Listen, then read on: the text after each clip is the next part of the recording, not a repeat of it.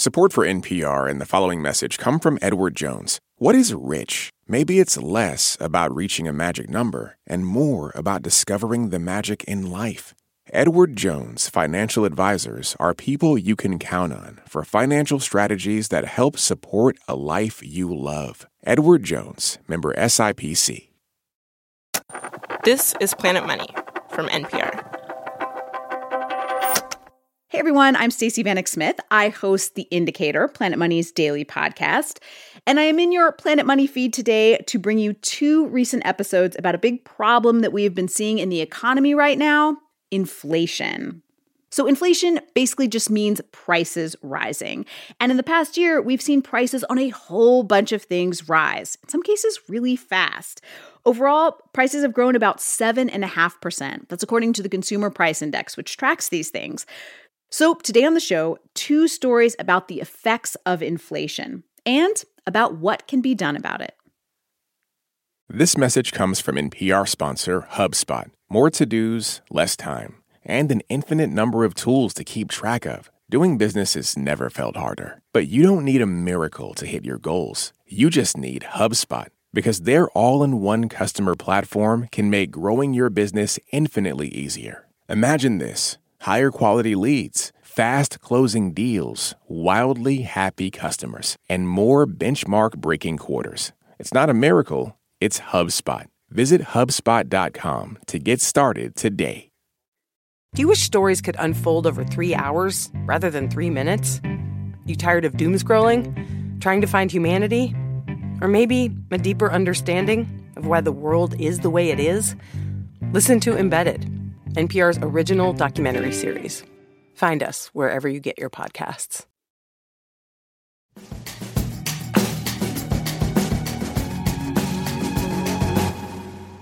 Crystal Moore lives in Hendersonville, North Carolina. She's 52 years old, and she works a lot. She has a lot of jobs. Yeah, Crystal is a gig worker, and over the last couple of years, she's driven for rideshare companies, also delivering meals and groceries for Instacart and Uber Eats. And producer Julia Ritchie, hello. Hi. You sat down with Crystal Moore in Hendersonville. Yeah, we locals call it Hendo, just FYI. Hendo, okay. It's shorter. I like that. It's fast. Yes, that's just the parlance around here. So I talked with Crystal on the porch outside of her apartment. She has these sparkling brown eyes and this really infectious smile.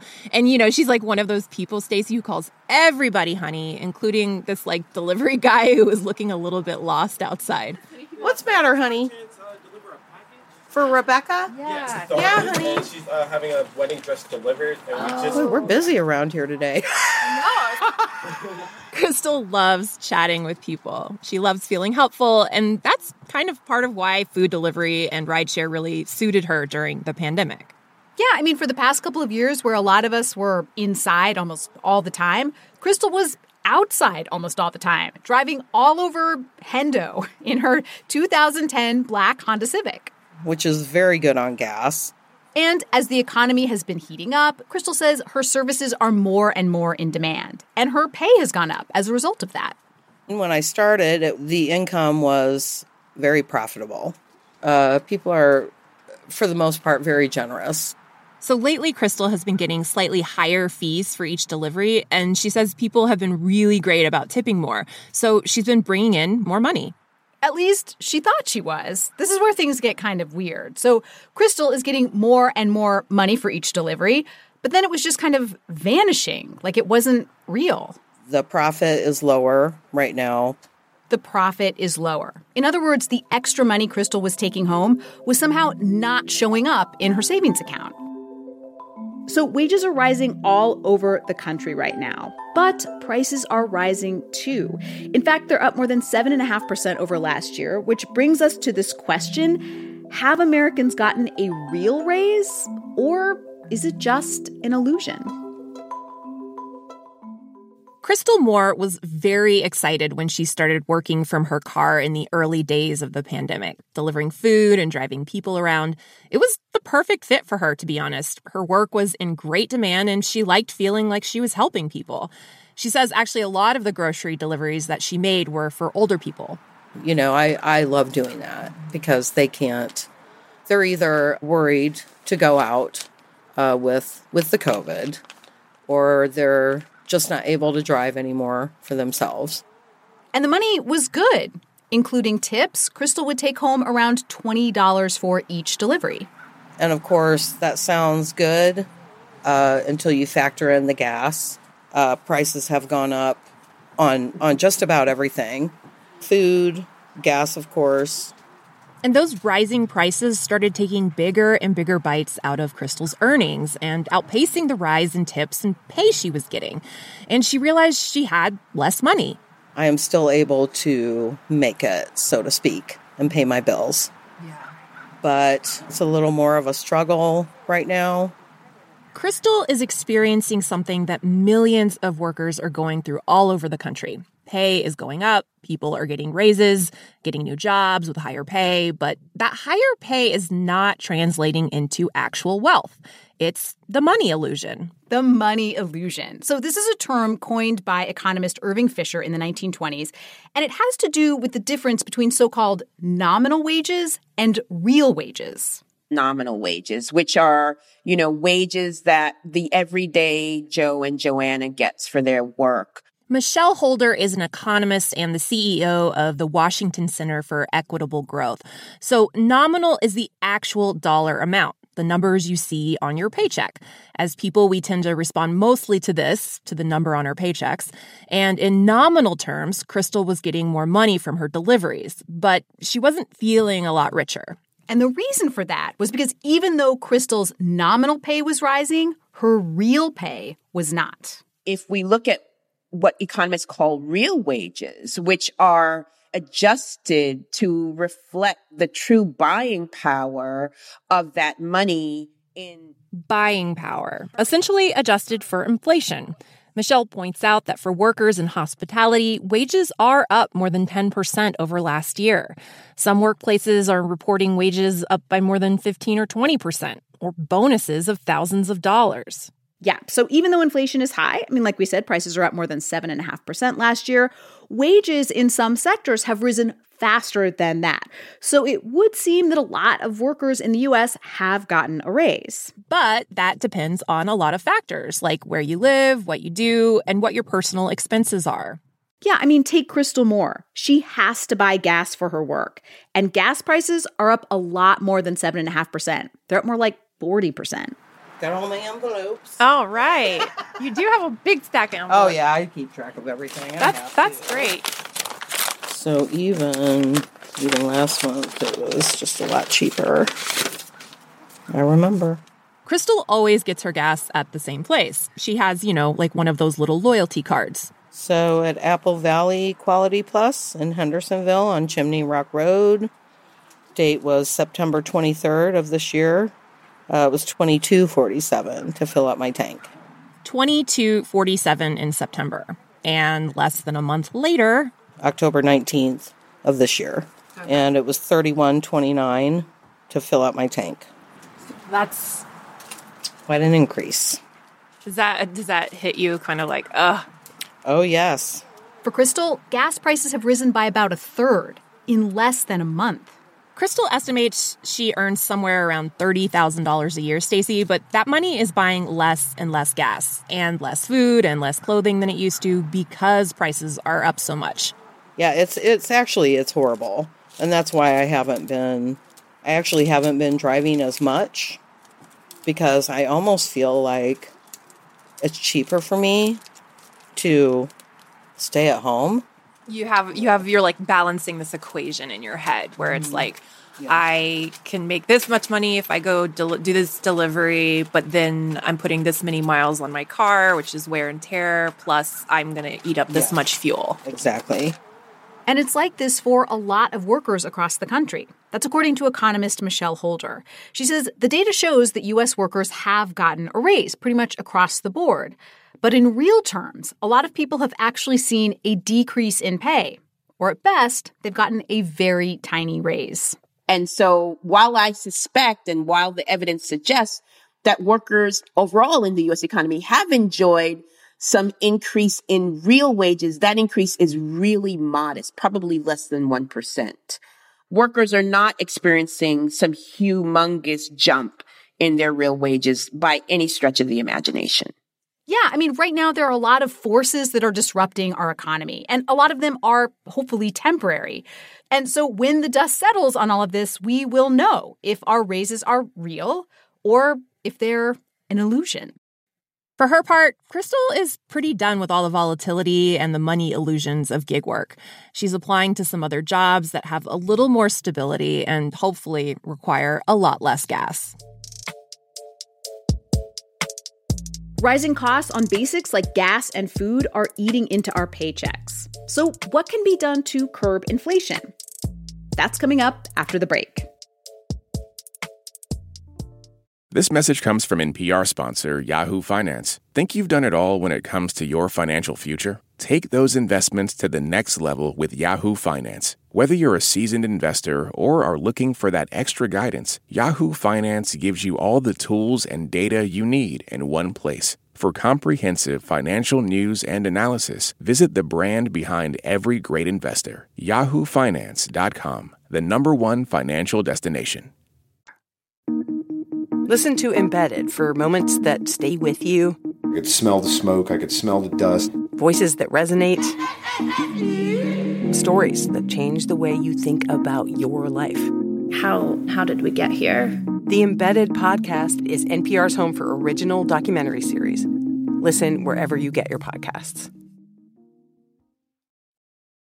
Our second story about inflation comes from my Planet Money Indicator colleagues Adrian Ma and Darian Woods. They take a look at the fundamentals of inflation and how the Federal Reserve's biggest weapon against inflation actually works. The other day, we hit the streets of Manhattan to ask about price inflation. So have you noticed prices rising? Yes, absolutely. Yes, I have. Yes. Definitely, yeah. And yeah, look, life in New York has always been expensive, but across the US, the price of airline tickets, gas, housing, food, these things are all going up. We can't go grocery shopping without having a list, and we can't venture far from that list. The latest numbers on the cost of living showed that the inflation rate shot up to 7.5%. And that's the highest in 40 years, which has got people worried because in healthy economic times, inflation is pretty low, like around 2%. And, the government agency charged with keeping prices stable is the central bank, the Federal Reserve. And the Fed has one big tool for controlling inflation: interest rates. Interest rates are likely to go up this year. So what do you think will happen to price inflation overall when that happens? Oh, geez. I don't think it'll have that much of an effect. Honestly, do not know. You're asking literally the least informed person ever. I love an honest answer. I mean, probably for a good reason. Most people do not spend as much time as we do thinking about the relationship between interest rates and inflation. And as it turns out, 4 out of 5 Americans don't necessarily know the connection between the two. That, at least, is according to a recent survey conducted by YouGov and The Economist newspaper. But soon, interest rates are likely to go higher. So we thought it was a good time for an explainer. To slow down inflation, the Federal Reserve has hinted that it is likely to start raising interest rates next month. And to explain how this all works, how raising interest rates decreases inflation, we called Martha Olney. Martha Olney is a teaching professor of economics at UC Berkeley. All right. Well, I'm glad you called me. I'm very happy to talk to you. Martha says that controlling inflation is really up to the Federal Reserve. The Federal Reserve is really the only agency that we have that has any tool whatsoever that might help with inflation. So the Fed's big tool is interest rates. And it starts with the Fed targeting these baseline interest rates, which you can basically think about as the cheapest rate you can get to borrow money. And then banks, which are big lenders, they see that rate and they say, okay, cool, that is our baseline. And then they use that rate to set the interest rate for all kinds of other credit products, right? Especially short-term loans, whether it's for credit cards or business loans or car loans. And this is how the Fed's interest rate ricochets through the entire economy. And so to understand what might happen later this year, let's talk about where we are now. We're at these really historically low interest rates, close to zero. And that's a decision that the Fed made at the start of the pandemic to help businesses borrow more cheaply and to hire more workers. And this worked, but it also contributed to inflation as all that money bounces around the economy and businesses can't produce enough to keep up. And so what has the Fed done in the past to fight inflation? Raise interest rates. Pull back all that cheap money. And Martha says the way this helps reduce inflation is sort of indirect. We expect that as a result of interest rates being increased, that there'll be a decrease in spending. It's unlikely to affect what you spend at the grocery store, but it's more likely to affect whether or not you buy a car if you're borrowing to buy the car. But maybe even bigger than its effect on, how everyday people spend is the effect that it will have reducing business spending. How much the businesses are spending on equipment and construction and these sorts of things. So you want to think about what are the loan financed or the debt financed activities, and those are the activities for which interest rates actually matter. Martha says these higher interest rates are meant to slow down the economy. Fewer tractors need to be produced, less equipment for businesses need to be produced, less construction will take place. The next step in the story is that that's going to lead to layoffs, that's going to lead to people losing their jobs. It could also mean that businesses that would be hiring decide not to.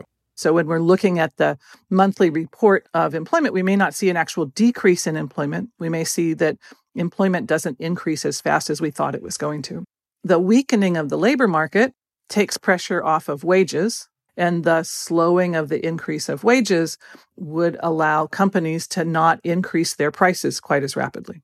Okay, so you got that? The Fed reduces inflation by raising interest rates, basically by making the cost of borrowing higher, which leads to less spending in the economy. Businesses don't expand or hire as much. Wages don't grow as fast. And all this economic pain is aimed at reducing pressure on businesses to raise prices. It seems like all pretty negative news.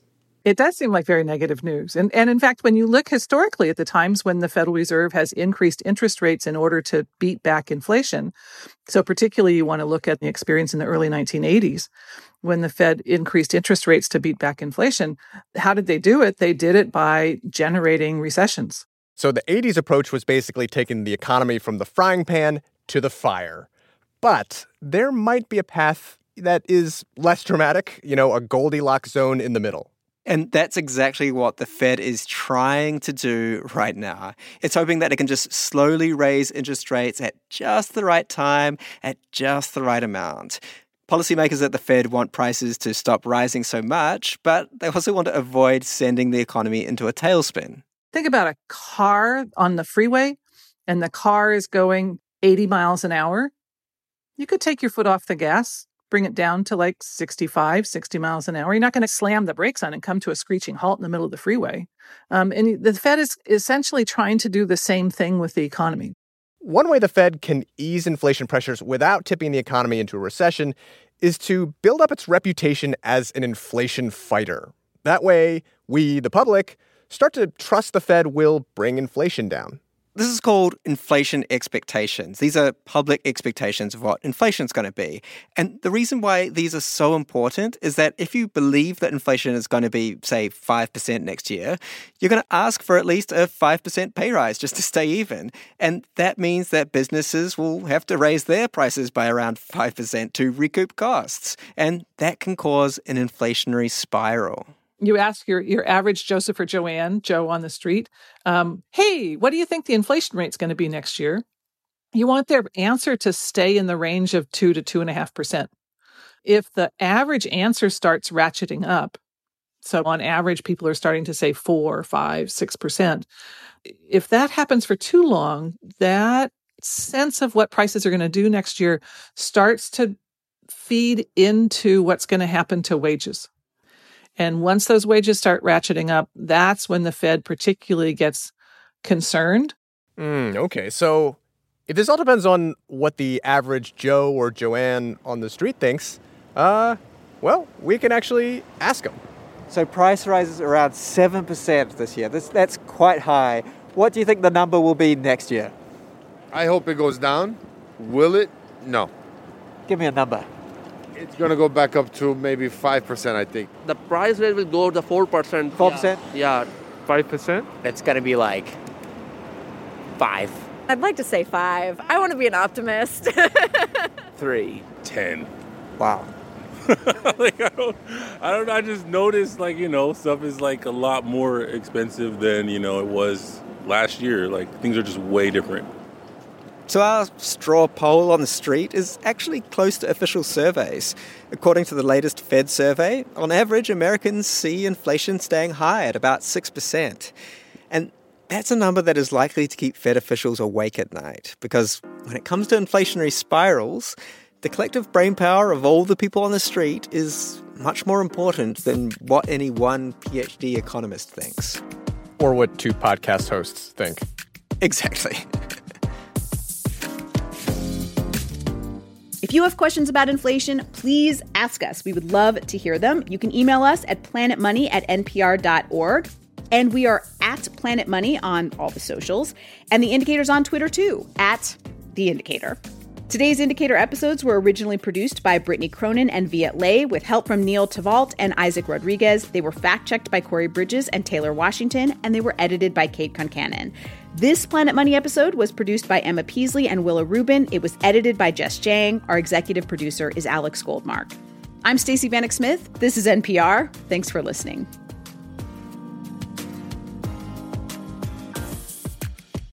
Okay, close your eyes for a second. Now imagine you're on your dream vacation. No work calls to answer, no text messages to respond to, just your suitcase and an opportunity. The opportunity to just take yourself out of your routine and travel deeper. How to actually take that dream trip. That's on the Life Kit podcast from NPR. On this week's Wild Card, we talk with Issa Rae about those moments where our lives could have gone another direction. Definitely wasn't supposed to be with that guy at all. At all. But I still think about it. I'm Rachel Martin. Issa Rae tells us how to make peace with the path not taken. That's on the Wild Card podcast from NPR, the game where cards control the conversation. There are a lot of issues on voters' minds right now. 6 big ones could help decide the election: guns, reproductive rights, immigration, the economy, healthcare, and the wars overseas. On the Consider This podcast from NPR, we will unpack the debates on these issues and what's at stake. You can listen to NPR's Consider This wherever you get your podcasts.